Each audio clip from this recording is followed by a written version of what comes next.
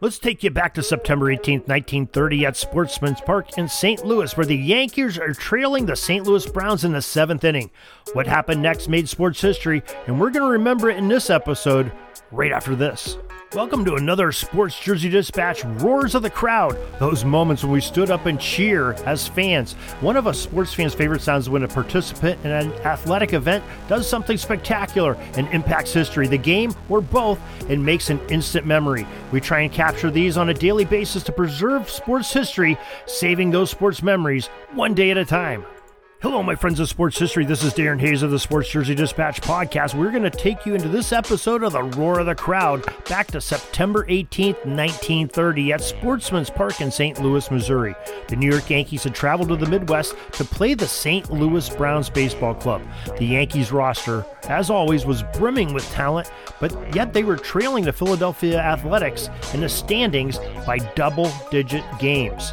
The star-studded Yankees lineup included Hall of Fame players like Babe Ruth, Earl Combs, Lou Gehrig, and Lefty Gomez, among others. Another of these Yanks would someday end up in Cooperstown was pitcher Charles Red Ruffing. Ruffing was an Illinois native, sported the name Red due to his vibrant auburn hair color, and he was originally contracted by the Boston Red Sox organization and became that club's top pitcher. Known as an inning eater and one of the poorest times in Boston Red Sox history, when I mean poor, they didn't have a lot of wins and they didn't have a lot of money, well, the franchise soon made a deal with their American League rivals, the New York Yankees. The Sox traded a 25-year-old Ruffing to the Yankees for a backup outfielder named Cedric Durst, plus $50,000, along with an alleged additional $50,000 loan from Yankees owner Jacob Ruppert. The New York Times offered little space for the trade story, describing Ruffing as a, quote, in and outer, unquote. This move to the Big Apple, though, changed the trajectory of Ruffing's career.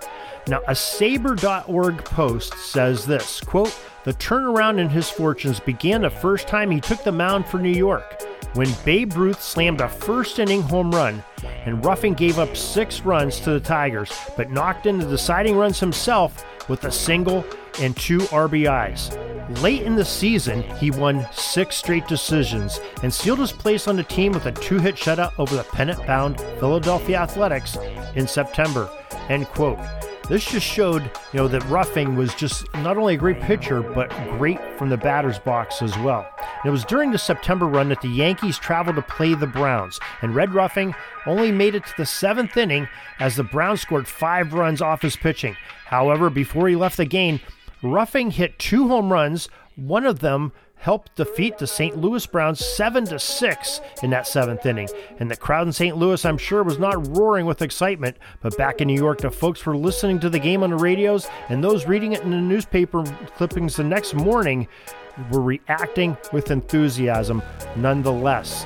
Now, he finished the 1930 season with a 15-5 record, did Ruffing, for the Yankees, and a 4.14 ERA was better than average in the year of the hitter. That same season, Ruffing batted a career-high .364 with 4 home runs, 2 coming in the game we talked about today, and the crowd roared. And that is the story of Red Ruffing, September 18th in St. Louis. Hope you enjoyed this little bit of sports history that we had in a little bit different format. We'll try to do this more often as we enjoy those roars of the crowd through history, through sports history, with some great names and great players and great events. Till tomorrow, everybody, have a great sports history day.